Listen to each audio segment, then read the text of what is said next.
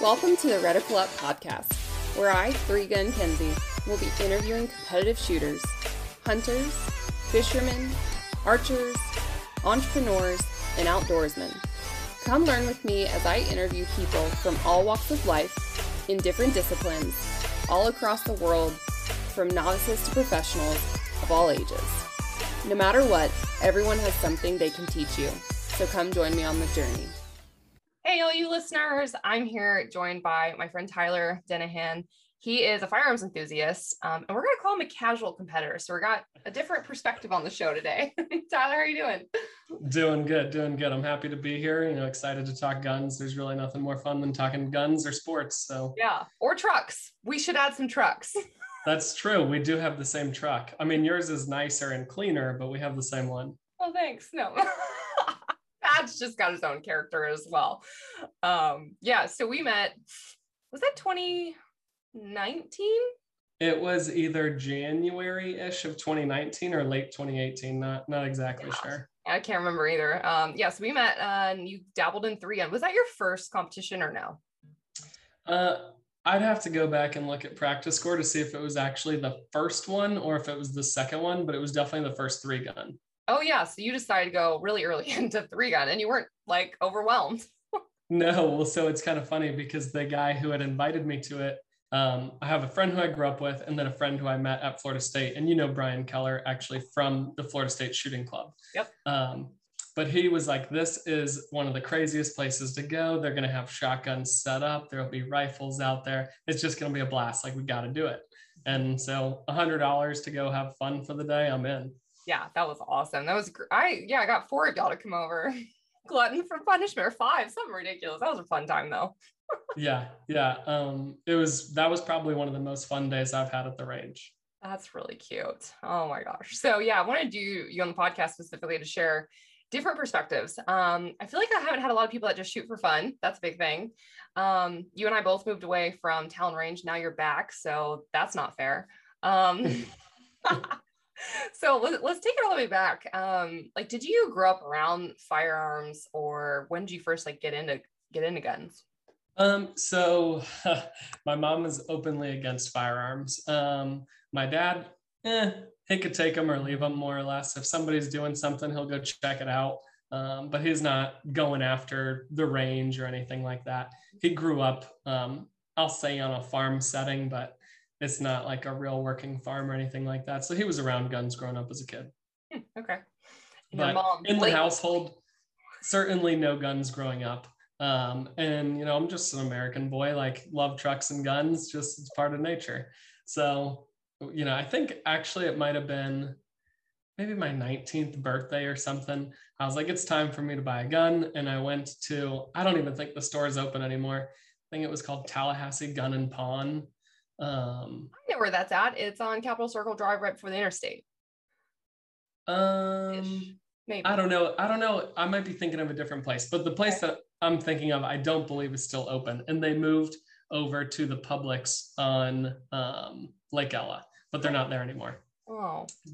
But so I bought a lever action Henry 22 and I was like, this gun is awesome. Bougie. Yeah, I don't know about bougie, but fun. Oh, they're nice. They're fun. And I brought it over to my sister's house and we're shooting it in the backyard. And her husband was like, this thing is so cool. And he had never shot a lever action before. And after that, it was just, I'm down the path, Yeah, absolutely. I didn't know that you could shoot those in Steel Challenge either. I have never seen one in Steel Challenge. Oh, I have. I've seen the Cowboy Division. So yeah, you can shoot. Technically, you can shoot. There's a revolver division, but you can shoot that as a 22 caliber. So yeah, I'm sure people can do that pretty quick. Yes. I mean, you shoot Cowboy, right? So that's lever action. Yeah, they have side stages at all the major matches, and I don't know why, but I decided to go shoot 10 shots, 2 per target, and it was set up like a dice, and you had to time yourself. So your hand's on the timer, you let go, it goes off, you grab the gun, and you lever action.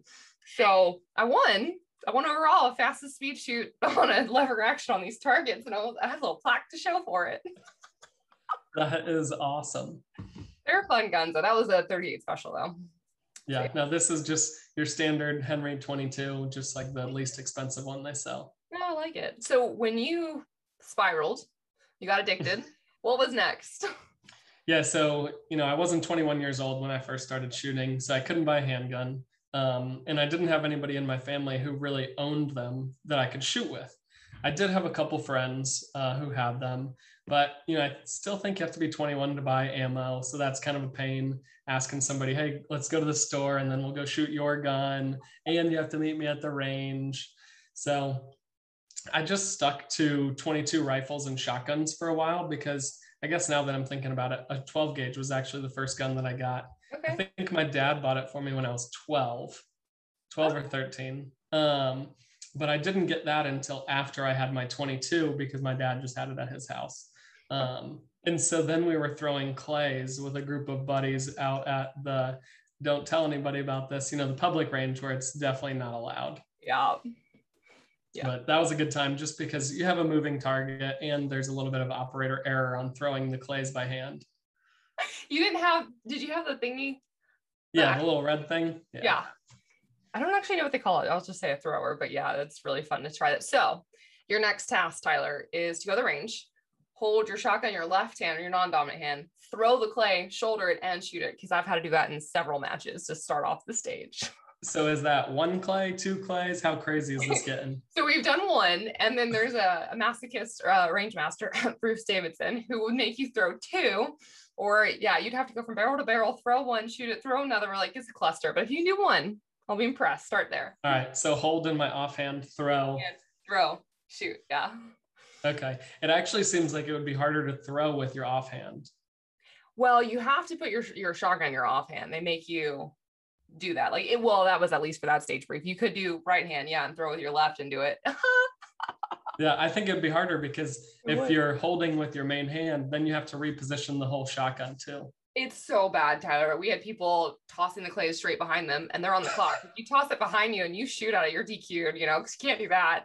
So they would toss it and the RO was just like, you're on time. You got to go. That's a miss. Yeah. No, my two rules are don't get DQ'd and don't come in last. Yeah, it's going to happen, by the way, on the DQ. Just prepare. Oh, I'm sure it will. I've come close. Yeah. Do what? I've come close a couple times. Definitely come close. Yeah. No, it's not a matter of if, it's when. So just if you shoot long enough, yeah. That's good. No, I believe it. But yeah, so I definitely didn't grow up with a background. I was just one of those things that I was interested in getting into. And once you have a job and you can afford it and you're old enough to actually purchase the things, it's a lot easier to go down the rabbit hole. Absolutely. Absolutely. So did you ever find the FSU shooting team or no? No. So I had graduated by the time that I found out about that. And our friend, Brian, he had access to like the FSU steel. So we used that a couple times and set up stages and all that fun stuff. That's cool. But yeah, no, you caught me very early on where I had no idea what was going on. I love those days. I think I bought my mag pouches like the day before the event. And I was like, wait, what? Love it. I love it. Yeah, the range that we're talking about in Tallahassee, Talon Range, if you're ever in North Florida or the Panhandle, that is a great range to go to. Yeah, they've got skeet and trap and full courses for that. They've got 400-yard range now. They put on Cowboy, Steel Challenge, USPSA. They don't do much three gunning anymore. No, but they do. I'll give them the plug for, they have the sporting clays too. They have a whole course for that as well. Yeah. I haven't done it, but I know it's out there. Yeah, they do a lot. And then I don't know another range that has as much steel as they do. Like when you get to shoot plate racks and all of that, and even have a dedicated 22A. I know I'm digressing, but I want people to know that range, that changed my life. That got me into shooting. I don't think another range out there would have been able to do it because I've seen the ranges, Yeah, no, specifically in the state of Florida, I have seen nothing like that. And you're far more traveled than I am in terms of ranges, but I have not come close to seeing anybody who does have steel set up just for the everyday person who comes out there like that. Yeah. And they don't have to pay extra. They don't have to rent targets. They don't set them up. It's wild. So that's pretty cool. Did you take your concealed carry class from them? No, I did it on my 21st birthday, or maybe even before my 21st birthday, and maybe I sent in the paperwork on my 21st birthday. But I did it at the Tallahassee indoor range, which is not that far down the road. Oliver Long, right? I don't know who that is. Okay, he shoots competitively at USPSA and helps run the matches a little bit. He did the Glock matches past year. Anyways, he was my teacher at the indoor range and taught me my permit as well. So I didn't know about Talon either. So that's what I did. Yeah. And this was before I knew talent existed. Yeah, same. Yeah, I had no idea. So that's cool. So you took the class, and like, you're like me. I don't know anybody else actually that like was dedicated to being 21 years old and wanting their permit. Like, I think I turned 21 during the week, and I was in the weekend right then taking the class, Yeah, no, I took the class before my 21st birthday and turned in the paperwork on my 21st birthday. Ooh, you felt fancy. I was happy about it. And the picture on it, I mean, you could tell that I was definitely a college kid. I think I had like hair from the night before and a sweatshirt. It must have been, I don't know, cold that morning or something. I love it. I love it. So when you were getting your permit, or you got your permit, say, what was the biggest change that you made or felt, when you began carrying concealed? So I certainly didn't carry concealed, day one. Because whether you believe it or not, I mean, there's a substantial responsibility that comes along with it. And I didn't necessarily know that I was ready for that responsibility, but I knew that I wanted to have access to it if I needed to. Yep. Yeah, that's good. So it took me probably close to a year before I was carrying on a regular basis. And I probably eliminated going to bars altogether. Like, I just didn't go around them. And so that was an easy way to make sure that I was putting myself in good situations. And then I still really don't go to bars very often, but other than that, it's just nice being able to have access to your firearm when you might need it. Oh, 100%. You'll be jealous of this one. I don't know why, but it's great. Tennessee, you can carry in a bar, you just can't drink, which I'm good with. So like, when clients want to go and people want to go, I'm just not going to drink. They're like, hey, you want to drink? I'm like, mm-mm. They have no idea because they don't know my background. I'm like, mm-mm, but I like it. Yeah. That is a pretty neat way to handle that. Yeah, I like those rules. But the culture in Tennessee is a little bit different as well. I would say, different is probably a good way to put it. Yeah. Florida's crazy, man. Crazy Florida, man. So how many holsters did you go through before you found one, by the way? So like I said, I'm not big on the practice part of shooting. I just like to go out there and have fun. And like, so I shot my Glock. That was the first pistol that I bought. Shot my Glock. I'm going to say less than 2,000 rounds through this gun. And I've had it for 6 years. Yeah. But I've had 3 holsters for that gun. The first one was not like a competition style holster. It was mostly just inside the waistband, held a light on it, that kind of deal. Yeah.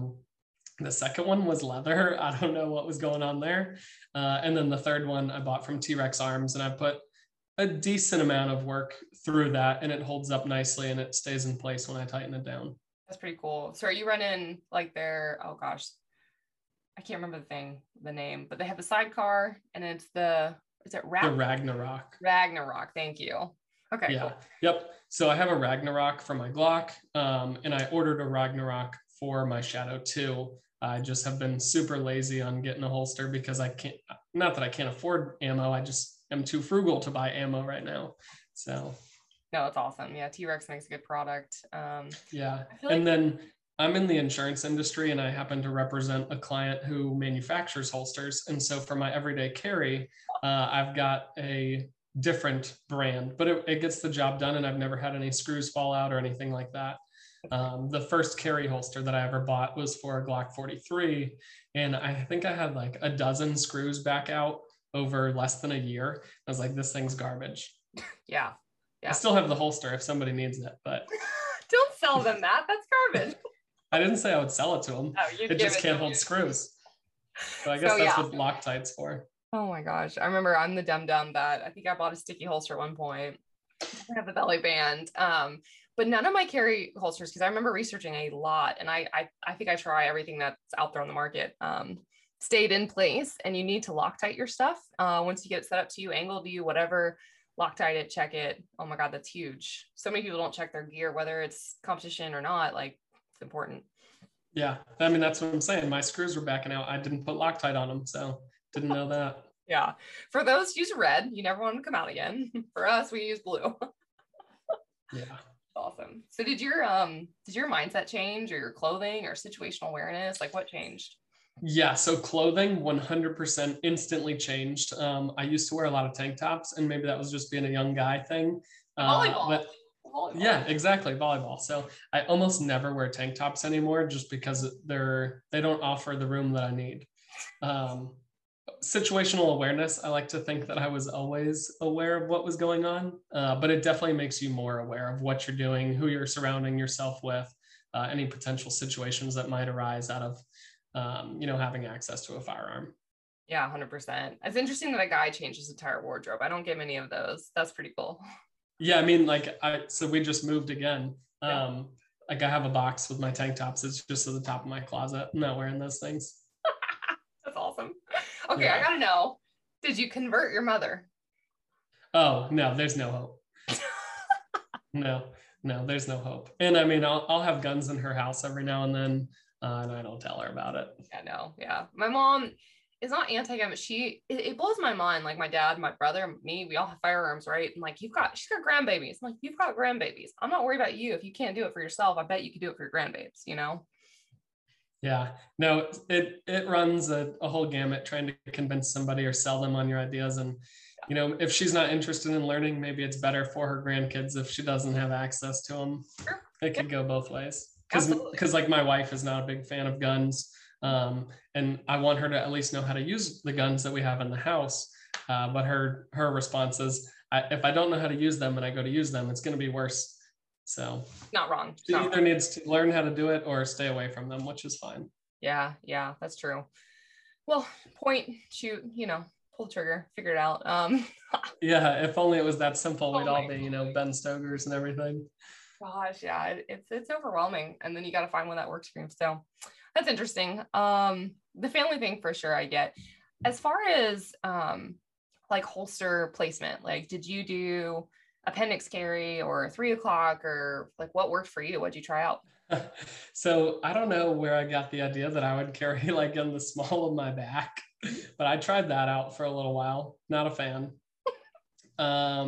3 o'clock or 3 o'clock, 4 o'clock with my body and my clothing, it just doesn't work. Yeah. So I'm pretty much exclusively appendix. Yeah. Most skinny guys are. Yeah. It just doesn't work. And, maybe in the winter when it's cold in Tallahassee, I can get away with wearing a jacket and put it somewhere else. Did you even move to get winter experience? So we lived in Michigan for 364 days, 1 day short of a year. And we had what I would call a pretty mild winter, but I liked it. It was pretty nice. And it made it much easier to carry. Yeah. Okay. So the biggest thing when you change seasons, and maybe you do this, maybe you don't, just asking, do you switch out capacity? So like have a larger caliber gun? No. Nope. I keep the same gun the whole time. That's good though. So like there's 2 things to that. Keep the same gun because you know it, you've practiced it, you shot it, it works, right? I know people are like, oh, I switch up to a bigger capacity. I'm like, that's awesome because that does help when you have jackets and all of that. But if you don't practice, that's a completely different draw, completely different gun, completely different ammo, how it shoots. So people listening, make sure you practice with whatever it is. And if you change anything, because if you're training one way and then you've changed something to go to appendix, like your instinct's going to go backwards rather than, going in front. So. Yeah, I mean, that's the whole name of the game with anything that you want to be good at, or at least proficient, is the training. Yeah, 100%. So did you take any classes after that, after the concealed carry class? So the classes are number 1 on my priority for the coming year. Is I want to take, I don't know if I need to take 2 classes, but I definitely want to take 1 class, just because I don't necessarily know that I need direction, but I need, encouragement and pointing out of what I'm doing wrong versus what I'm doing right. Like I know how to pull a gun out of a holster. It may not be 100% correct. I know how to put the dot on the target. It may not be 100% correct, but I need the little tips here and there. And hey, change the way to tilt your shoulder, your foot placement, that stuff. You're so humble, Tyler. Like I already knew that. You're just like so coachable. You're like, I don't know if I'm doing right, but I'm open to this. Like that's pretty cool. Well, I mean, like these are people who shoot every day. I don't shoot every day. And I put a monthly expense for shooting, but I almost never meet my monthly expense to get out to the range and use it and everything. Tyler. Okay. So if you do, Avery is a really good trainer at Talon Range. Actually, Michael Barano, and he does not think he is. Have you met Michael? They're like range director, whatever, dude. Short dude. I'll tell you, the amount of communication that I have with people at Talon is so limited. It's check me in. Can I borrow your timer without paying for it? And that's it. Okay. Well, next time, Michael's my buddy. He'll send me a text. He's really good. He practices like every single day at the range. He was military, but he's one of those people that took it seriously. So every single day he's posting videos, he's working on his draws, he's working on retreating while shooting, like getting out of the holster and past the clothing.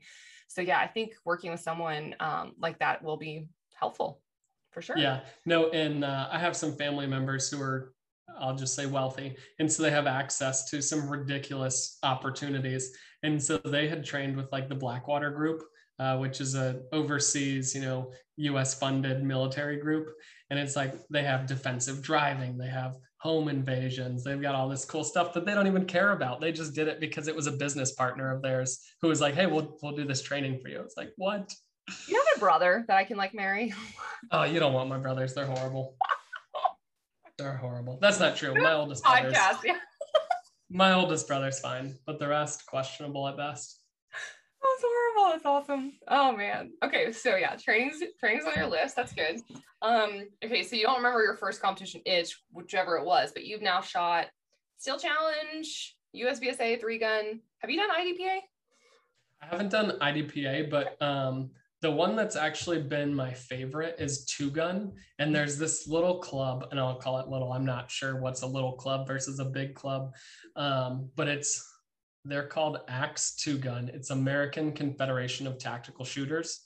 And so these guys are based, I think it's called Bellevue, Michigan. And they set up 5 stages every month, regardless of what the weather is. And they're out there shooting 2-gun. And they have a rimfire division, they have a service division, an enhanced and an open division. So service is your iron sights on both your sidearm and your rifle. Enhanced is you're allowed to have one optic. Typical on the rifle, yeah. And then open is you have both optics, yeah. Yeah, cool. What'd you shoot? So I shot rimfire because I've been super cheap in pandemic, right? Perfect. And training. Yeah, absolutely. But there were 2 people out at every match who shot rimfire. It was me and one other guy. Did you win though? Yeah. That's all that matters. I mean, you got to win. I said you can't come in last. Yep. But the first time I went out there, it was similar to when we shot over in, I think it was Defuniak Springs, in the Panhandle. Yeah. Where they had these ridiculous obstacles set up. And like really the whole time I'm there, I'm just trying not to shoot myself because so many of these positions are you're going back up the range or you're picking up an object or just something that gives you the potential to flag yourself or somebody else. And so safety being the biggest thing, it's just trying not to overrun your eyes. Yeah. You didn't hear about any of the DQs at that match, did you? The one that we shot? Yeah. No, I didn't know anybody got DQ'd. Oh, my best friend here. No, my buddy Scott. He went to get the Skedco dummy, and yeah, sure enough, his holster didn't have the hood. Pistol came out, and not only that, is he ran over the pistol with the Skedco, so he had sand and dirt and clay, and I'm like, oh, yeah. I'm telling you, it's not a matter of if, it's when. So. Yeah. So that was on the stage where they had like the Jeep with the dummy, and you had to pull the dummy around it. Yeah, and then like it just went straight over the gun. Yeah, there's a lot of obstacles. Those are fun and not fun at the same time. Yeah, the more that I listen to other, I'll say professional shooters, the more I listen to them, it sounds like they don't like the obstacles. They like to just shoot. I mean, I like both, but at the same time, if they're not doable for me, I guess, then it's not really that fun. And then I fall. So like last time we had that, I had like 2 5-gallon water jugs. I'm trying to carry those with a gun, strapped and everything. And then of course I fall down like I normally do. Yeah, no, it's a challenge for sure. I mean, running around with a gun is no joke. Credit to people who can do it well. Like you go to the tactical games. I mean, that's what tactical games, or there's like run and gun series too. Have you heard about those? No. That's like if you like to run, which you probably do. I feel like you do. I don't like to run, but I like to run at gun competitions because it's an advantage. It really is. Like, okay, guys, he's like 90 pounds and like 6 foot something, but yeah, you would do really well. Yeah, no, there are for sure stages where I'm like, yes, the old guy is going to have a heart attack. I'm good. I love it. Man. Okay. So going back to concealed carry, I have 2 more questions on that.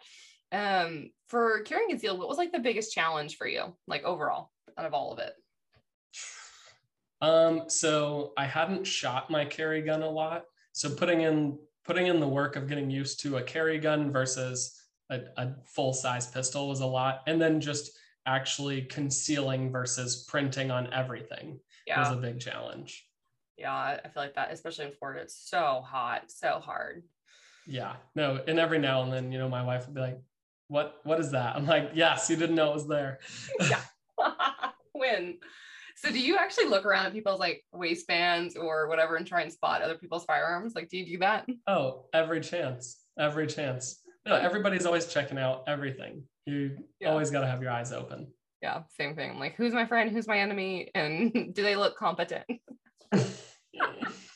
Yeah, I guess I've been leaving that part out. There you go.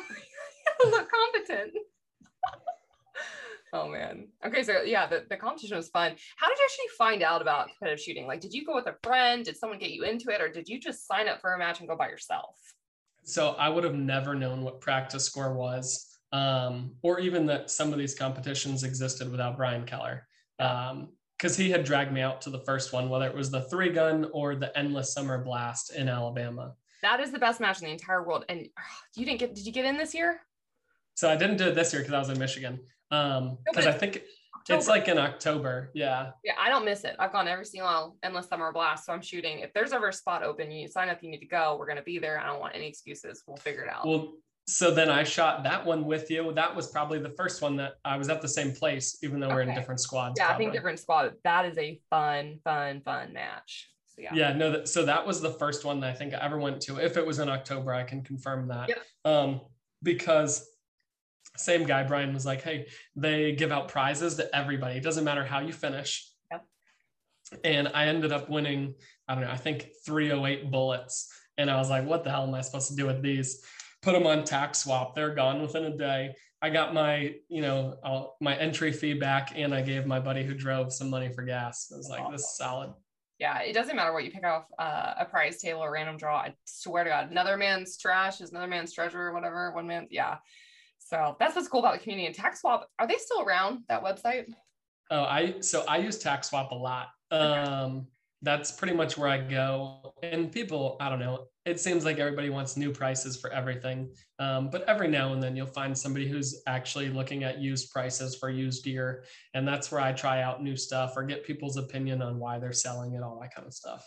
I love it. That's actually a really good thing that we talked about that I brought that up. So like for new shooters wanting to get into, you don't have to have the fanciest gear, the newest gear, the best gear. Shoot, my Dano defense rifle was used gun. The 2011 that I have was a used gun. Like I'm trying to think of all the guns that they're used, they're great, right? So like you don't have to go out and spend full price. Yeah, well, and I do like the idea of buying something basic and testing it and breaking it and seeing what you like and don't like about it. But when it comes to guns, I mean, you can get a used gun that's going to do the job you need it to do. Yeah. You mean you want to hand your gun to me for testing? I mean, it's not even broken in yet, but you could do it. Have you seen how many guns I break? Oh yeah, it seems like every week you're like, another one. I was telling somebody yesterday, I was like, listen, if you want to actually see if your gun works, just send me one. I'll tell you. Yeah. I don't know if we're supposed to be calling out manufacturers or whatever here, but I'll keep the names out of it. I can't. Oh man. Okay, so for competition too, we'll talk about Endless Summer Blast then. So one gun, right? Pistol. How did it go? Like okay. Actually, oh my goodness. Expectations. I want to know what you thought going into it before you shot it, how it went, and then what you felt or thought about it afterwards. All right. So expectation going into it, literally no clue, because I've never Googled what a USPSA match is. I've never seen one. I don't know. I had zero expectation. My mind was blown. We got to the first stage, and there was, it's not a swinger, but you have to shoot a target to initiate it, and then it goes up and it unveils another target. It's like the clamshell or something. The clamshell. Yeah. Yep. Yeah. And I was like, what? Do you expect me to shoot that? And there was maybe a 5-inch opening with a brown paper target behind it. And the first guy on our squad blazes through this thing. I was like, okay, I just point and shoot at it. Done deal. I don't know if I don't remember if I hit that one or not, but holy smokes, my mind was blown about what the opportunities and scenarios you could create with a USPSA match. Yeah. Yeah. So that's Drew Coleman for you too for this year. He's been part of that for a long time in Dan's range. And yeah, Dan and him come up with some crazy stage plans. But that's where you learn a lot. So like, if you think about Tallahassee, and I'm not hitting on them because I haven't been there in a while, but I don't think we had as many swingers. I had never seen a clamshell before. Like Dothan has all those props, and you see those at, well, you wouldn't know this, but you do go see those at major matches where we have swingers and poppers that activate them, and drop turners, which I don't know if you've seen those. Yeah, those are fun. And like, yeah, so the match that I shoot in Michigan, they've got all the props, and they've got some people who are part of the club who can manufacture the props and everything. So it's pretty neat, all the stuff they've got as well. Yeah, dude, that's what you need. You need a club with all of the things because you need to prepare for that. Yeah. But so my expectation is non-existent because I have no idea what I've gotten into. I remember being told that the round count was, I think, 225 rounds, but to bring at least 100 extra. And I think I bummed 100 off of somebody else when I was there. Aww. So I doubled the round count at least. Okay. Yeah. But I shot it. I didn't get DQ'd. I had a blast. I still have some of those videos on my phone with some of my buddies. Like, we had a phenomenal time. So afterwards, then I'm thinking, holy shit, this is what everything is like. And I've got to do one of these. I don't know. I set a silly expectation of probably one a year. And now that I'm into it, I think probably closer to 5 or 6 a year. Yeah, that's awesome. That's really cool. Yeah, the Endless Summer Blast, people, I'm telling you, buy it. If you're still in Tallahassee, hopefully 2022, sign up early and get on the squad. Yeah, no, and you met my friend Cliff, but he's probably the person who I talk to the most about shooting outside of you. Yeah. And I'll have him come up to Tallahassee and we'll go do it because it'll be a blast. Where did he move to? So he left. We grew up in the same neighborhood in South Florida, and he bought a house in the same neighborhood as our parents. Oh my gosh. Yeah. But he and his dad are like best friends. I mean, they work on their trucks together. They have a family business, all that stuff. Cute. Okay. Yeah. So you roll up into Funiac Springs. We hadn't met. I knew Brian from the shooting team because we're there together. But yeah. And then I see a student in Tacoma, and I was like, Tacoma, taco people, best friends. So, yeah. Yep. They conned me into driving that morning. Maybe I was the only one who was awake. That's true. It was really early. And you guys had to leave earlier? No, you gained an hour. Hello. Yeah, we gained an hour. And I don't know if I looked at the weather, but it was cold that morning over there. And I had on shorts and a t-shirt. And I was like, okay, this is fun. And the ground was a little wet. But it ended up drying up. Yeah, so pull up in the Tacoma. And then I don't know if Brian said something about, oh, that's Kenzie, but you had the Thad Castle thing on there. I was like, oh my goodness, that's amazing. Who is this person? Well, and that was probably around the time that I had actually watched Blue Mountain State, which made it that much better. Good. Yeah. Like, people that look at it, they're like, is that Tom Brady? It's like, not even close. It says Thad, but yeah, if you don't know the show, it just makes it better. So yeah, trying to think what else. Yeah, the morning of the match is always interesting. And that time, I think it's January, February, something cold. Yeah. But I remember us, we had that group picture. We're all in sweaters and beanies and like cold gear. And by the end of it, we're stripped down to, yeah. Yeah. There was one stage there talking about running that was like, you jump up on railroad ties, grab a shotgun, shoot. And then after you ditch the shotgun was just basically sprinting until you get to another set of railroad ties. And your heart is like jumping out of your chest and you're like bouncing around trying to shoot stuff. Yeah. A lot of fun. Yeah. Then we had the offhand rifle, or not offhand. We actually had weak side rifle. Yeah. Yeah. Oh man. So what did you learn about yourself maybe shooting these matches? Oh man, probably nothing about myself other than I like to shoot. Yeah. No, I don't know. It doesn't get me scared of anything. It's just like, dang, that's a challenge. Like, there are people out there who really push the limits of shooting guns and seeing what they're capable of doing. The coolest thing I thought about that match was they had, I don't know if you call it a flipper, but it's a target that rotates and you have to get it to turn end over end. Oh yeah, a spinner. A spinner. There you go.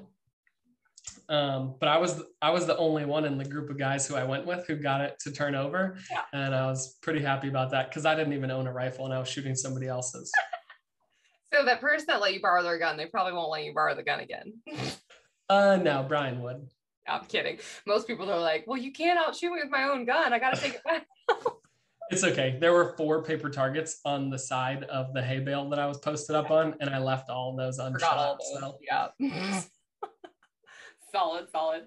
So yeah, okay, out of all the competitions now that you shot a bunch, like, is there one that you really like or one style or some type of stages that you really enjoy? So I'm not shitting on Steel Challenge or anything, but it's just, there's no movement. Yeah. And if you give like a 12-year-old a 22 and let him go to town every day after school, the kid's going to be fast. Yeah. So Steel Challenge, like, it has its place and it teaches you to draw and put your gun on target quickly. But after that, that's pretty much what it is. I'd have to say my favorite is one that has movement and different props.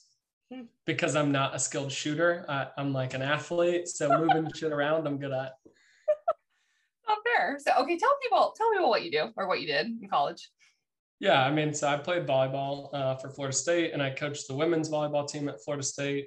Right now, I'm coaching at Leon High School. I've been there for 2017. I think this is my 5th year. We're a dominant volleyball team in the state of Florida, probably dominant in the country, but we travel all over the place and kick girls' butts. That's awesome. I used to coach softball, but at Lincoln. Oh, stinking Lincoln. I know. I was thinking like we're rivals.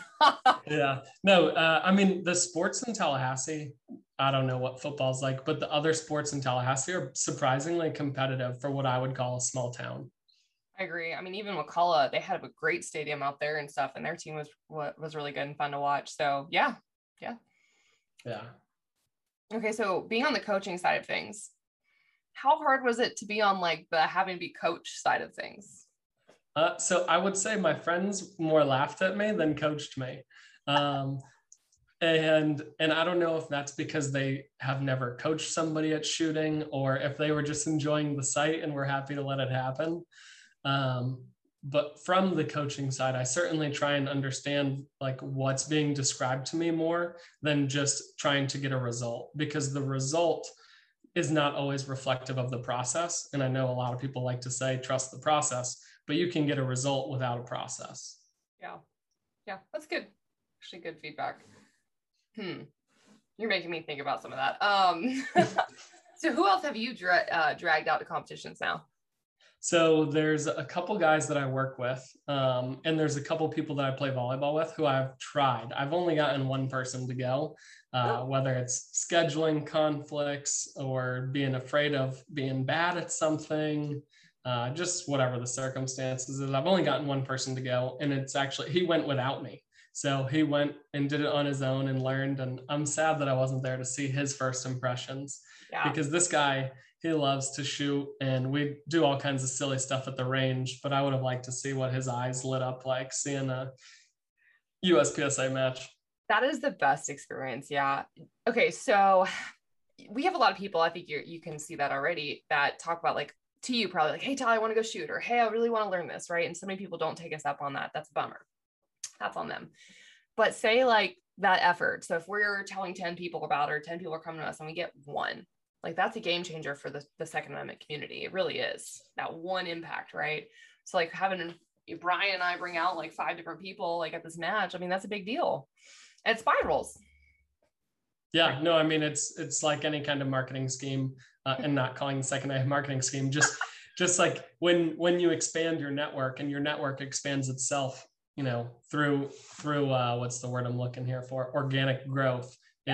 It does expand exponentially. And there is a lot of value in that because it's certainly a freedom that I enjoy and something that is a great hobby for me to go to the range. And whether it's early on a Saturday morning or just being outside, like it combines the things that I like to do.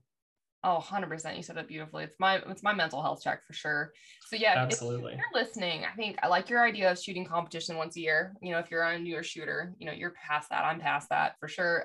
But having a goal of bring a new shooter once a year, just one, right? Just one. But that impact can go a long way. Was that in Michigan? No, that was here in Tallahassee. Tallahassee, cool. Okay. And that's a good community, actually. That's a really fun one to start out, and you've got to get back out there. Yeah, no, we're going to be there on October 2nd, I think, on Saturday morning. That's awesome. Can't wait for that. Okay, for you, going back to new shooter Tyler, whatever, maybe you were actually open arms to it, but was there a challenge for like Brian to get you to go and shoot a match or go with him? No. Yeah. No, the one thing is I didn't have a rifle, and I was like, look, I got to borrow yours. And he was like, okay. Done. Yeah. Yeah. No, I was thrilled. I mean, it was so cool. I thought shooting paper on a stick was fun. Come on. Add a spinner and then add a plate rack and then oh, you haven't done a moving mover, have you? Okay. Or been in a vehicle? Have you been in a vehicle shooting yet? So Michigan did a golf cart. Same cool. thing. That's cool. Yeah. Oh yeah. Okay, so then maybe not you then, but what do you think is the biggest challenge, or you've probably already seen it, for us to get people into the shooting sports? So I find that anything with an entry fee is always a natural, I don't know. Barrier. Yeah, absolutely. And not that shooting necessarily has big entry fees, but when you include the gear, then you start to rack up the entry barrier. So let's say and I don't know, maybe Glock matches, I think they're pretty inexpensive, $20, something like that. Yep. They went up in price. They're 35. Yeah. Well, just if you had a first time shooter, or if Practice Score had a way of saying this person has not shot a match before, that would be pretty neat to say, hey, we're going to waive your entry fee. Obviously, if it's a big match, maybe don't waive their entry fee, but I like it. I know that Glock, when I see they have a sheet that says like first time shooters and who brought them or whatever, it's less than 10 people on that list. I know local clubs do a really, really, really good job. I think Talon even does it, and some others of junior shoot for free or new shooters shoot for free and all of that. But even major matches, like you're saying, how could we do a better job with maybe either waiving it or discounting it or something? Yeah. Yeah. Well, and then so on the same page, like the first time I shot Steel Challenge, I wasn't new to shooting, but I was absolutely new to Steel Challenge. And I had read the rule book, but a rule book only does so much in terms of putting an application to your eyes and everything. And I still didn't watch YouTube videos or anything like that. And when I got to the range, I said, hey, just so you guys know, 1, I've never been to this range before. 2, I've never shot Steel Challenge before. And I don't know anybody else here. So if you want to change my squad up and put me with somebody who knows what's going on, that'd be awesome. And they actually hooked me up with this older guy who I think he won the match that day. But he had invited me out to his house a couple of times, and we shot in his yard. And I mean, he had all kinds of cool stuff. So not only did they get me introduced to somebody who was familiar with the operation and the range, they got me involved with somebody who was, promoting the community, which was pretty neat. Who was that? His name is Terry something. I can find it. Give me one second. Really good job, Terry, whoever you are. Yeah, and he, oh, come on. His name is, Shooting Guy is his last name.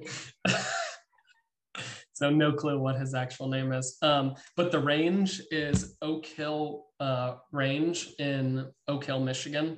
And the guy who runs that range, his name is Alex Bakken. He runs USPSA and Steel Challenge over there. Nice guy. And actually, I think your friend Michael Shinneberry shoots there. Yeah, he's such a nice person. Okay, that's so weird that we're all interconnected. It's not weird. Yeah. Because I've squatted with Michael a couple times at that range. Such a small world, dude. Such a small world. That's really cool. Florida, Michigan, back to Florida. Random people who know each other. Oh yeah. Richard, do you know Richard Blackman? Probably not. Tallahassee? No. Oh yeah. He called me the other day and he's like, I went to Jacksonville to work something else, like not shooting related. And then I met someone who was into shooting and I asked him if he knew you. And of course he knew you. I was like, yeah, it's my area director. But yeah. That's crazy. World. Yeah. Yeah. Okay, let's go a bit more into the gear a little bit, because I know you've learned a lot about gear from a lot of people. You borrowed gear, you've asked me about gear. So how important is it to be able to trust that your gear will work? Oh man, I mean, that's the single most important thing. It's so frustrating. And I'm sure you've experienced this many times when you get to the range and something's wrong. And you don't find out about it until it's too late because it's broken or it breaks while you're using it. Yeah. Like I had a 2-gun match that I shot sidearm only because my rifle wasn't working. And I mean, it was fine. It wasn't ideal. It's not like I was keeping up with anybody, but it was more fun to shoot with 1 gun than no guns. So I finished the day shooting. That's a good attitude to have. I mean, I would much rather play 50% than not play at all. Ooh, boom. Coach Tyler. Love this. Drop in knowledge. Okay, so but yeah, I mean, in terms of gear breaking on me, it's important to have good gear. And maybe I subscribe too much to Lucas over at T-Rex, but I'm a big fan of buying quality stuff and only buying it once instead of, replacing it if you buy crappy stuff. You haven't met him, have you? Not yet. He shoots competitions. I know he shot Memorial 3-gun. He shot Fort Benning. And he's in Tennessee somewhere around here. He's got a range, but yeah. Yeah, cool. No, he actually is surprisingly one of the people who messages you back. Yep. Like just the post that you reposted. I'm sure you got it from Dave Ramsey, not from me. But I had sent it to him and I was like, do you know Dave Ramsey? And he's like, yeah, I went and trained his team. Pretty cool guy. He posted that video of them at the range, which is really neat. Yeah. So, and Lucas does a good job of innovation, like their company. He listens to his employees, and that's how the new like dowel. Have you seen that? Yeah. Yeah. The new sidecar. New sidecar with the dowel in it. Yeah, it came to be. And I think that was super innovative. It's crazy how, I guess in a world where everything's already done, to me, I feel like, okay, everything's been created or everything's been innovated to its final. And then someone comes out with something new. I was like, oh, brilliant. Why didn't we think of that before? Yeah, no, it is pretty neat. But luckily, I think, plates coming off of slides, crappy dots, first time I bought a red dot, somebody was like, oh yeah, you need to buy one that's $500. And I was like, my gun's not $500. So no, thanks. So bad plates, bad dots, not necessarily cheap ammo, because for the most part, the guns that I shoot work with anything you put in them. But bad holsters, bad belts, the wrong style of a belt, all that fun stuff. Yeah. So how did you vet out like information on what to try or what to buy? I'm pretty bad about research. I mostly trust people who I think are in the community, and I ask for their input, and I put a lot of weight in that. And then I find out if there is weight in it or not. Mm-hmm. Yeah. So like, for instance, I was looking for a holster for Kydex, and I asked you, and you said, this is the guy who makes my stuff. And I think his process and his products are solid. And I messaged him, and that's how I got one of my holsters. And done. Yeah. There's a lot of people out there definitely putting out information. And like you said, when you follow, I think it's powerful, again, going back to T-Rex and stuff, I think it's powerful when you see companies actually showing videos and testing and running their gear in matches and stuff. You know what I mean? Nothing is gonna show you that it does or doesn't work. I don't know how to say this right, but at a match, everything comes out in a match. Yeah, well, anybody can make a product video where they're in a perfect environment. There's no pressure, there's no sirens, no dogs barking, all the fun stuff. But you go to a match, once that timer beeps, it's real. It's real. And like, I have not shot in very many good conditions. Yeah, that's the thing too. Well, like I wear cleats no matter what. Yeah, I've had to buy cleats and I'm not very happy with it, but I've had to. So the other thing, I guess, do you ever look at people's like credentials or backgrounds, with the people that you do ask? And I'm not just talking about me, like other people. No, not really. Because credentials and background, you could have all the credentials in the world and background, but if you're not out there doing it on a regular basis, or maybe if you haven't tested a product to the severity that it needs to be tested, it's kind of irrelevant. Like in the insurance industry, I'll use my professional background. We have industry designations, which are continuing education. Great. But have you seen how that scenario plays out in the real world? So. Can you say that louder for the people in the back? Yeah. I mean, like, you want to know how it plays out. Absolutely. That's awesome.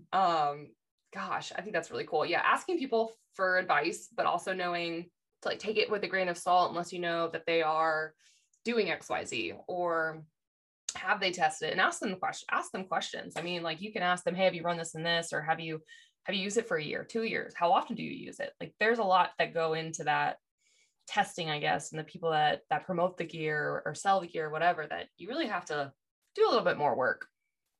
Yeah. No, my favorite comparison for gear or really anything when you're asking for somebody's input is you always have to ask them why they like it. And for instance, I ask people about restaurants all the time because I always want good food. And they'll say, oh, Joe's Pizza is awesome. So I'm thinking I'm getting really good pizza, right? What if they're like, no, I go there for the pasta, dude? Like, tell me why you at least like something. Do you want to be a dad one day? I mean, it's high on the list. Yeah, you are going to be a great dad. That was such a dad thing to say. Oh man, I can give you some good food places, by the way, at all times. Asking why for sure is helpful. So that's pretty cool. You've already actually mentioned one, but were you surprised when you asked people or reach out to people online when they actually responded to you? I'm pretty bad about just using the social media or online as a resource. But yeah, I'm always shocked when people respond, because if you look at the number of followers, you're like, okay, they probably have 1,000 questions coming in a day on a slow day. And so, yeah, when people respond, I'm like, that's cool. Yeah. Yeah. The worst that you could do is ask somebody, and the worst that they could do is not respond. But I bet you 90% of us is going to take the time to respond. So. Yeah, no, I'm a big fan when I get a response, or when I see something that I asked, retweeted or whatever the platform is. Yeah. You're on Twitter. I'm not, so. Okay, you're such a boomer. Yeah, no, that's probably more accurate from my lifestyle. Boomer, yeah, no, I can see that. Oh man. Okay, so let's go back to practice score. Because that's a huge thing. I don't know why that is, but a huge barrier to entry and a challenge is finding events, right? So there's like so many different ways that you can find it. You're Googling it and you're getting really lucky. You know about practice score. And if you do not know about practice score, you're really relying on your range to tell you, someone to tell you, for you to just come across it. So goodness, I don't know if you know this or not about how I found FSU shooting teams. Did I tell you this before? And I don't know how Brian found it, but it was actually only a semester left of grad school. So I was close to your age where you had already graduated. And I Googled FSU firearms and I found this club, and I was like, I didn't think FSU would be associated with firearms at all, right? Not many colleges do that. So then I reached out, and there was a female president at the time, and she was like, yeah, come out to the range. And I didn't have a single gun. She handed me all of hers. We shot rifle, we shot pistol, 22s, all of it. And she's like, you need to try out for the team. I was like, oh, okay. And then that's where it all spiraled. So bought a Browning Buckmark, got a Glock 17, and then, yeah, the history. But that was really cool. So without that Google search for me, I wouldn't be here. So what are some other places, or what are some things that you've seen where people can go find this information?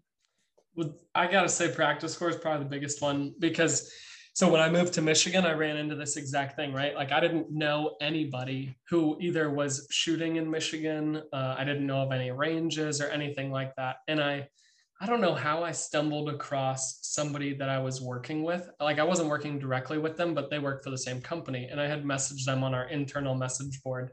And I was like, hey, are there any ranges or anything that you'd recommend? Because Google really does not support shooting. Correct. And so the guy who I had messaged with, he was like, oh yeah, man, I've shot every competition there is in the state of Michigan. He's like, there's a couple places near you, but if you want to shoot good stuff, like you're going to drive an hour, pretty much any direction, and you'll be in a good place, which an hour is not a bad drive. Nothing, people, nothing. Can you say that louder too for somebody else? Yeah. An hour is great. Yeah. That's an easy commute home or out in the morning, even if it's early. And then you can listen to this podcast on the way. Yeah. So that's a big thing. Although I will say, in the state of Michigan, first competition I went to, there was a herd of deer right in front of me that almost ended my day. Yeah. I mean, they were like 6 inches from my windshield. Dude, what? Yeah. So got to be paying attention in the morning out there. True. But no, practice score is definitely the best place to look. And I think that when I don't see stuff on Practice Score, I assume it doesn't exist. And then some clubs don't upload stuff nearly as far in advance. And so you just got to recheck. I think Tallahassee was doing that. They're pretty bad. They're like 3 days before. Yeah, because I had actually messaged you about it, and I was like, I swear, Talent. You had messaged Talent that I managed, and you knew that. And I'm like, Tyler, why are you not contacting me directly? But here we go. Yeah, no, because the match that I was shooting, or the 2 matches that I shot in Michigan, as soon as the monthly match would conclude, the next day they would post the next month's match. And so it's super easy to be on top of it. It's just as soon as the results are up, the next match is up. Yeah. And so Talon's calendar was saying that they had matches, and then there were no matches on Practice Score. So I was like, what the heck? Yeah. But no, Practice Score, or if you know somebody who shoots, they'll know the ins and outs of whatever community you're a part of, and that's the best way to do it. Yeah, there's matchsignup.org, which if any match director out there uses that platform, don't. Like, we hate it as shooters. It's a horrible platform, but yeah, Practice Score is awesome. I want to say there's some other groups on Facebook though. So like the places that I found in Michigan do all have groups. Yeah. But yeah, I mean, a Google search will sometimes pull stuff up and give you direction of where to look. Yeah. But I think if you know somebody in the area who does what you want to do or are interested in, that's the best way to do it. Probably call a range and ask around. Yep. There's ways to find it. So if you're using this excuse as I can't find one, we'll find one for you. Shoot, message me here, and I bet I know 20 people across the country that can tell you where to go. Yeah, no, they're not that hard to find once you figure out how to look for them. Yeah, absolutely. Okay, so they go to the competition. What should people now expect? So you didn't have any expectations. What expectations should someone have going to their first match? Bring snacks. If you are a coffee drinker, bring extra coffee. Definitely bring water.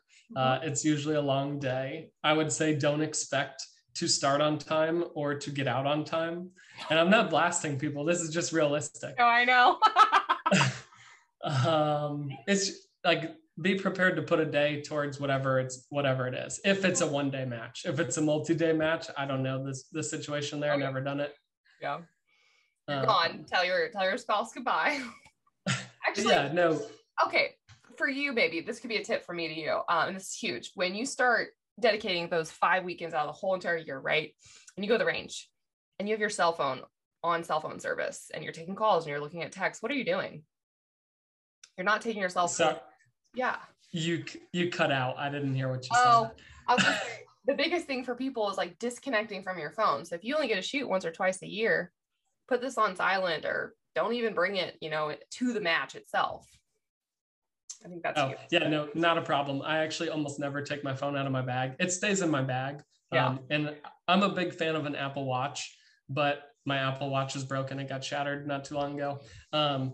So I'll see stuff like every now and then, but I'm not responding to it unless it's an emergency. And if it's an emergency, I'm getting calls back to back. So it's pretty easy to tell. Now, I'm a big fan of like, throw that thing in the bag, leave it in the car, whatever. You gotta get video though. You put on airplane mode. So I actually don't have videos of myself. I know. It's like horrible. I'm like, dude, you don't have any videos. I have videos of my friends.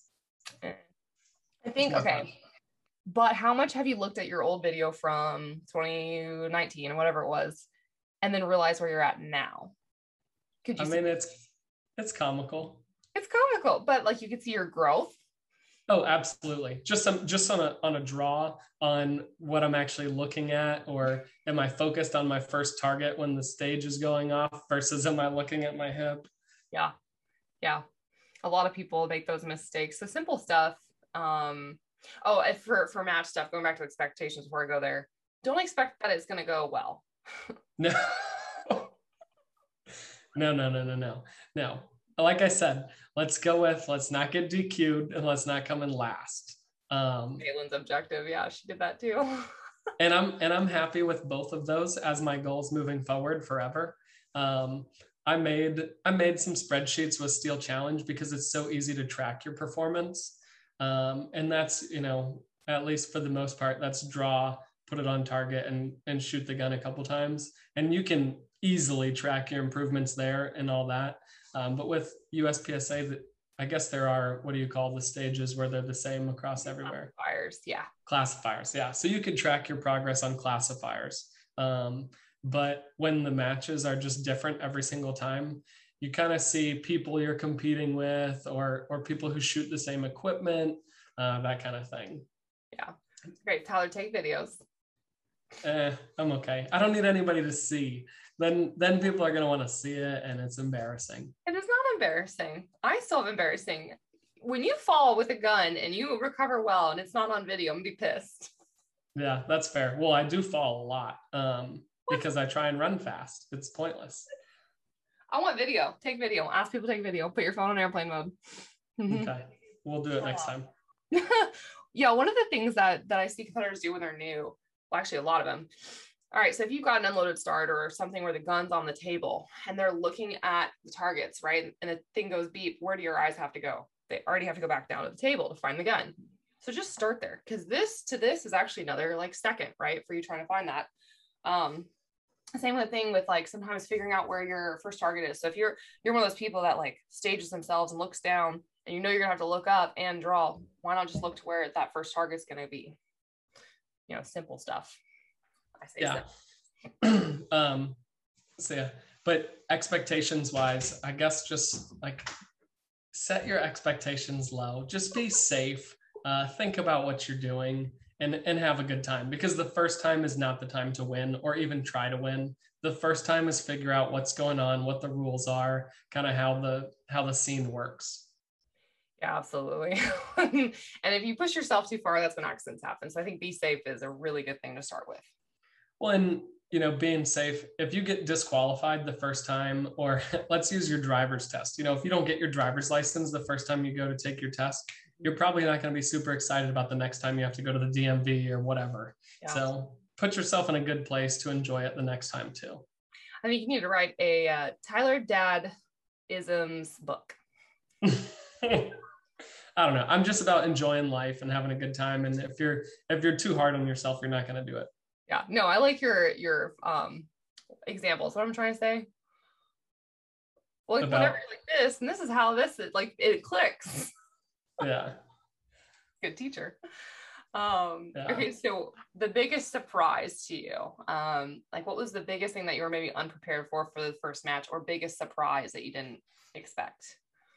I would say the biggest surprise is how fast people can shoot a gun.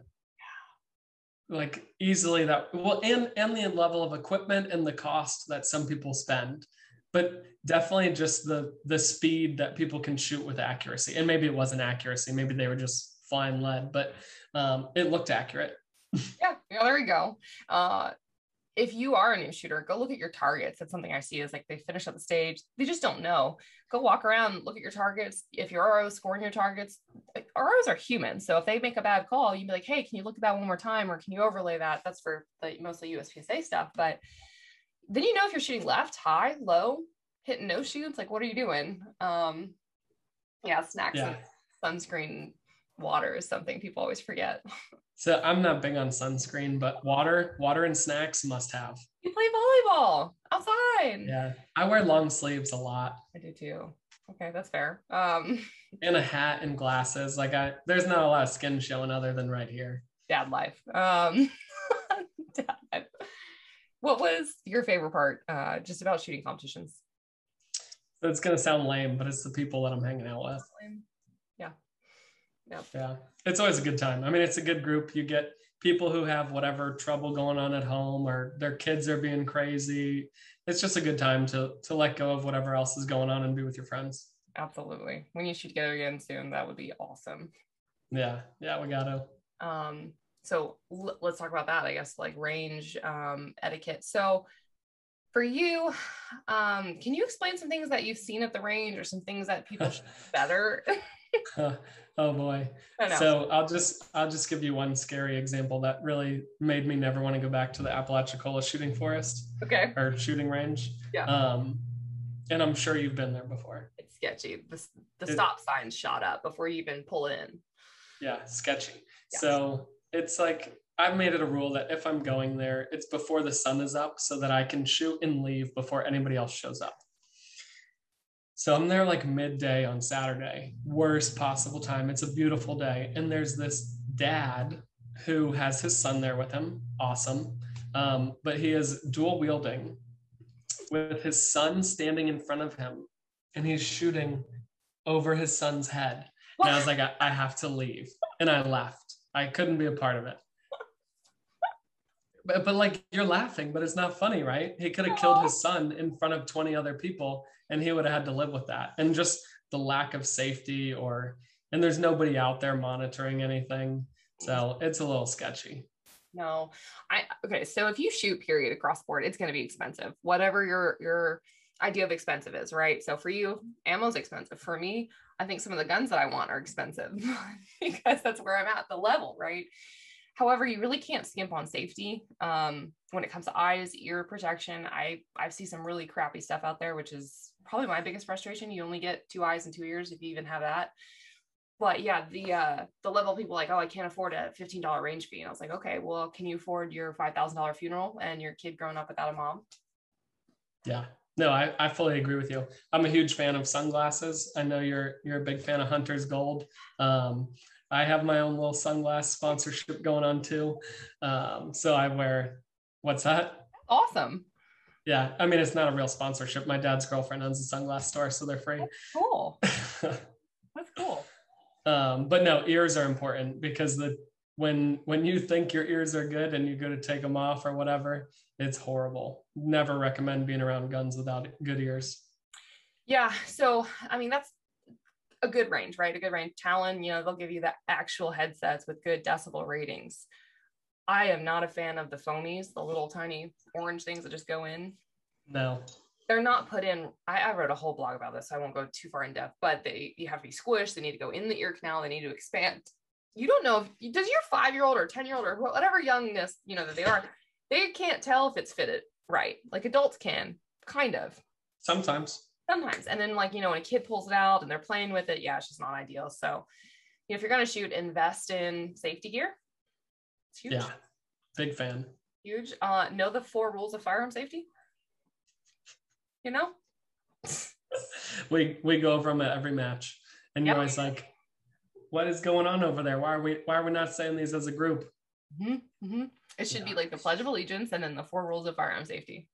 Yeah. So just don't catch me on that pledge right now. It's been a few years since I've been in school. Tyler, at the good matches that I go to, we always say that. That was really cool to bring that back. Gives me chills. No, I'm a big fan too. It just, my memory's not always great, No, yeah. No, we don't do it. Enough people don't do it anymore. Sports teams don't do it anymore. Yeah, it's just kind of depressing to think about. Okay, so going on to the range, as far as, have you been to a firing line range, by the way? Yes. Okay, talk about that, sort of like what to expect. What should you do? Range etiquette there. Sure. So I don't know about etiquette as much as just like the level of rules that are in place. Because it was one of the free ranges that I could go to in the state of Michigan. They have, I think what they're called DNR ranges. I'm sure that stands for something. Do not resuscitate. But anyways, so you pull up, it's free. You just sign in, and they have a couple range officers. And basically it's like a line, and they have a bunch of, I guess, bench rests set up, and they've probably got 10 at 10 yards, maybe 20 at 25 yards, maybe another 10 at 50 yards, and then another 20 at 100 yards. So pretty nice, clean facility, sidewalks running all through it. But you can only shoot when they tell you you're allowed to shoot. You're not allowed to rapid fire. I mean, that's what their rules say. Yeah. Which means like 1 shot per 3 seconds. Which you can't. That's a whole match. No. You can't draw from a holster. Yep. What other fun rules do we have going on here? Some keep your brass. I don't know why. That's kind of rude, but.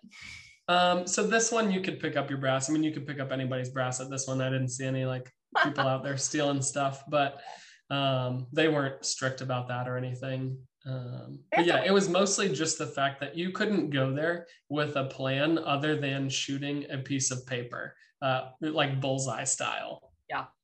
And like you all have to go cold, go down range, set up your targets. It takes. Yeah. Yeah. So one, you have to be willing to take time. The only thing that I ever did there was sight in a firearm, because that was the only thing that you can realistically do. 100%. Yeah. So firing lines, I hate them. You're right, for all of the reasons. And that's similar to an indoor range. Maybe not necessarily rapid fire as much as I've seen, but yeah, like, okay, comparing the two then, indoor ranges at least have concrete between people. Outdoor ranges like that I've seen benches, like if you've got someone loading sideways. Yeah, no, I've seen people get kicked out plenty of times, and I've also left once or twice. I'm like, okay, the range officer's not doing their job. I'm out of here. Yeah, they get paid $10 an hour. They don't give a shit. Yeah. It's unfortunate. So yeah, that's hard. Okay, so now that you're at Talon, we'll go back to Talon. You get to rent a whole bay for the day. How should you leave a bay when you're done with it? I mean, some of them are not great when you show up, but I would say you should leave it how it was when you got there, at the least. I leave stuff every now and then, like mags. So hopefully, hopefully people are picking that up and bring it to the office. That'd be cool. But no, I mean, you want to pick up all your trash. If you move targets around, you want to put it back to how it was. They have steel set up. So if you do move their steel, which you can't really move their steel. Yeah. But if you put up your own steel, like you're taking your stuff with you, if you're moving around their paper targets, you're putting stands back in place where they were. If you broke something like a stand, maybe at least let them know, hey, there's no 2x4s left over there to fix whatever. Just clean up after yourself. Be a decent human. Yeah. Have you seen their posts today, Talons? No. Yeah, it was just, it's bad because they have cameras out there, but someone dug through the trash and put trash out on the ground, then shot trash on the ground. Like, okay, So yeah, first of all, ricochets happen. You shouldn't be shooting down. Like, you should be shooting level into a berm, preferably not sideways. Like, the side berms are not for shooting. But yeah, like, dude, I can't even get into that. Like, there was someone that screwed, like with an actual screw, into a 2x4 when it says like tape only, no staples, no screws. So like, what? Dang. Like, kudos to the person who's bringing all their equipment out there so that they can do that. But come on, guys. Yeah, I think someone was drilling in the wood to hang like a steel target, which is that's not a proper way to hang steel. That's not a thing. And like, you shouldn't be shooting at a stick anyway. So yeah, there's a lot there. What about like, I guess some important aspects, like, so what have you seen as far as like what a range does really well? And then what have you seen that like ranges do kind of poorly? Yeah. So, I mean, like Talon, for example, they do a good job of knowing who's on the site, checking people in, knowing they don't ask you exactly what you're shooting, but they know what you brought out for the most part. And they have an idea of what's going on. They have cameras on every bay. The one thing that I think Talon does really, really well is they don't let people shoot on the 400-yard bay unless you have passed an exam. I mean, it's a practical exam. You have to put, I think it's 3 shots, 1 MOA at 100 yards. So you say it nonchalant. I say it nonchalant, but that is very difficult for some people. Oh, no. It took me several days to pass this freaking test. Did you have your scope off or just really shitty ammo? No, it was 4X. And it was 4 magnification on an AR with, whatever big box ammo I could get. And it took a while to figure out exactly where a dot was at that distance. Yeah, that's fair. Yeah, but yeah, that's a huge thing that they do, and for many reasons. Yeah, well, I mean, so for me, being in the insurance industry, thinking, that's the easiest way for them to minimize their risk of people shooting that kind of distance where there's a lot of variability in shot placement, right? So if you can't do it at 100 yards, you certainly can't do it at 400 yards. Were you running a dot with, you said, a 4x magnifier, not a scope then? Yeah. You're such a Timmy. Hey, you got to use what you got. That's what I got. I won't make fun of you. I'll make fun of you because you're my friend, but I won't make fun of you for doing it. Got to use what you got. No, it took me several days, probably 200 rounds to put 3 in that 1-inch circle. It's hard. If you don't know your dopes, if you don't know your ammo, if you never chronoed your gun either, and like knowing your holds. I've never run a magnifier on a dot before. That's interesting. Okay. Yeah, no, it's some serious work. You put an actual scope on there, it's really not that bad. Yeah. It just depends on your ammo again, though. If you buy really crap ammo, it's really hard to group because it's inconsistent. Yeah. So, but so you asked what are good things and what are bad things. What are the, so the bad things are having, I guess it's a good and a bad thing, but I'll say if there's no supervision there whatsoever, is generally not great. Now I've been on the good side of that where I'm the only person on the whole facility. Like there's nobody working there and it's literally just me. And so like weekday early in the morning when I'm the only person, I've got 10 pistol bays, I've got 10 rifle bays and skeet and trap all to myself. That's pretty nice because I don't have to worry about anybody else. Yeah. But when there are a lot of people using the facility with no oversight, then it's very sketchy. Yeah, absolutely. Everyone should be a range officer in some way, like when you're on the range, right? So I don't know if it's just me being on the range so often, or I think the FSU team scared the crap out of me, but I'm looking to see how people are gun handling, if they have eyes on, if they have ears on. I don't really care as much about your ears because that's on you, but like a ricochet to the face, insurance, it's going to be a lawsuit really quick. So that's a big thing. The other thing is just, cleaning up after yourself, but like having a good range is a game changer, and paying for a range is worth it, in my opinion. I agree with you wholeheartedly. And I learned a little bit of something about the range that I was going to in Michigan. So they always set up their USPSA matches the day beforehand. And then there's actually nobody there. And so I would bring my own targets and shoot all the stages for free and reset everything and then dip out. And nobody ever knew I was there. Now they do. Hey, it was fun. I got to shoot stages for free and I reset everything. So just can't. That's awesome, bud. That's awesome. Oh man. Yeah. I guess coming towards the end of this, is there any final thoughts or any final topics that you want to talk about? I mean, probably my biggest thing would be if people are interested in doing it, just do it. Like give it a shot. Don't be scared of getting out there and figuring out you suck at shooting, because like chances are you probably suck. Oh yeah. Yeah. No, that's my biggest thing. It's a lot of fun. Pistol skills are perishable, like big time. Yeah. Have you picked yourself recently? And they don't, I gun handle every day. But they don't come easy. You have to practice. Yeah. Expect to suck. Shooting is a very humbling sport. Yeah. Very humbling sport. Have you ever tried to, like, this is not what you're supposed to do, right? But like, have you compared yourself to others or are you really good about knowing that you don't do what they do? Does that make sense? The most comparison I do is just with like my friends who I grew up with. Yeah. And I'm like, no, I'm going to beat your ass today. Like it's going down. And then invariably, like they always beat me. Of course, shit talking is part of it. I'm going to shit talk to no end. I'm still going to lose, but I'm going to shit talk the whole time. Yeah. No, I guess like if I had a question for you, it would probably be along the lines of, is there a way that I can be more welcoming to women in the community? I think you already do a good job. I think you do know your stuff. You know how to grip, you know how to draw, you know how to carry concealed, right? So for a lot of people, when I get approached, I'm never asked, hey, do you mind if I give you some advice? Not trying to, step in here. But that's a really good approach of like, do you want advice or do you mind? Like, but I could say, no, I'm good. Right. And I'm not normally that person. Normally I get, you don't want that gun. My old lady wants this, or you're not doing this right. I'm like, you don't know why I'm doing it that way because I'm practicing for something, that I know that I'm gonna have to do.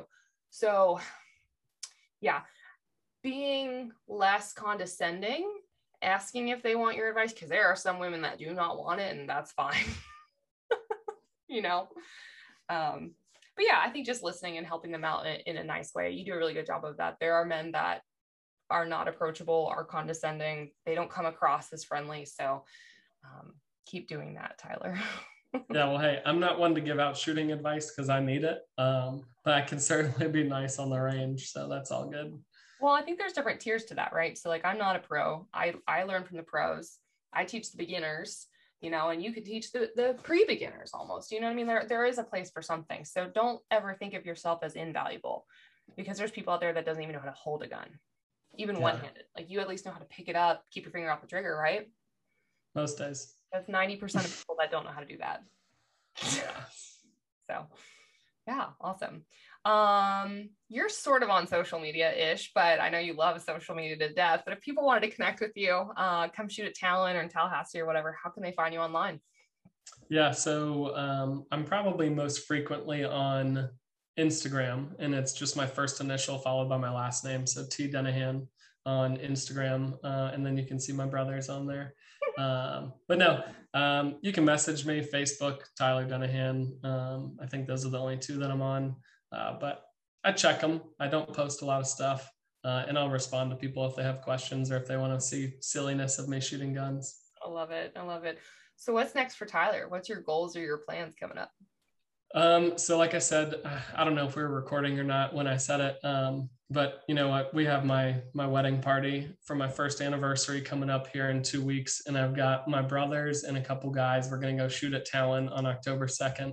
And I'm just hoping none of us get hurt because these guys are crazy. Yeah. But it'll be a good time. And then, you know, coaching volleyball, hopefully we win a state championship again this year. Oh yeah, that'd be awesome.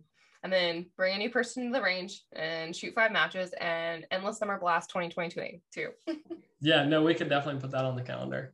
Good. Yeah, it's going to be awesome. So Tyler, thanks for coming on. Thanks for sharing totally different perspective. I'm so glad that we connected and met and keep in touch. That's huge for me. So thank you for that. Yeah, absolutely. No, you're a fantastic friend to have, and you keep people informed of what's going on. So we all appreciate you, Kenzie. Thanks. I try. Well, Taco Club for life too. So yes. Yay. That was the coolest experience. If you have a taco, we're best friends. We're done. I mean, it's instant, right? It is. I feel like that's all I see with driving. Taco. Oh, well. So anyways, thanks for listening, guys. If you didn't take anything away from this, shoot guns, learn something new, bring someone new, and drive a Tacoma. There you go. Till next time, guys. Thanks for listening to the Reticle Up podcast. Be sure to subscribe wherever you get your podcasts and on YouTube. Follow along on social media at Reticle Up or 3 Gun Kenzie.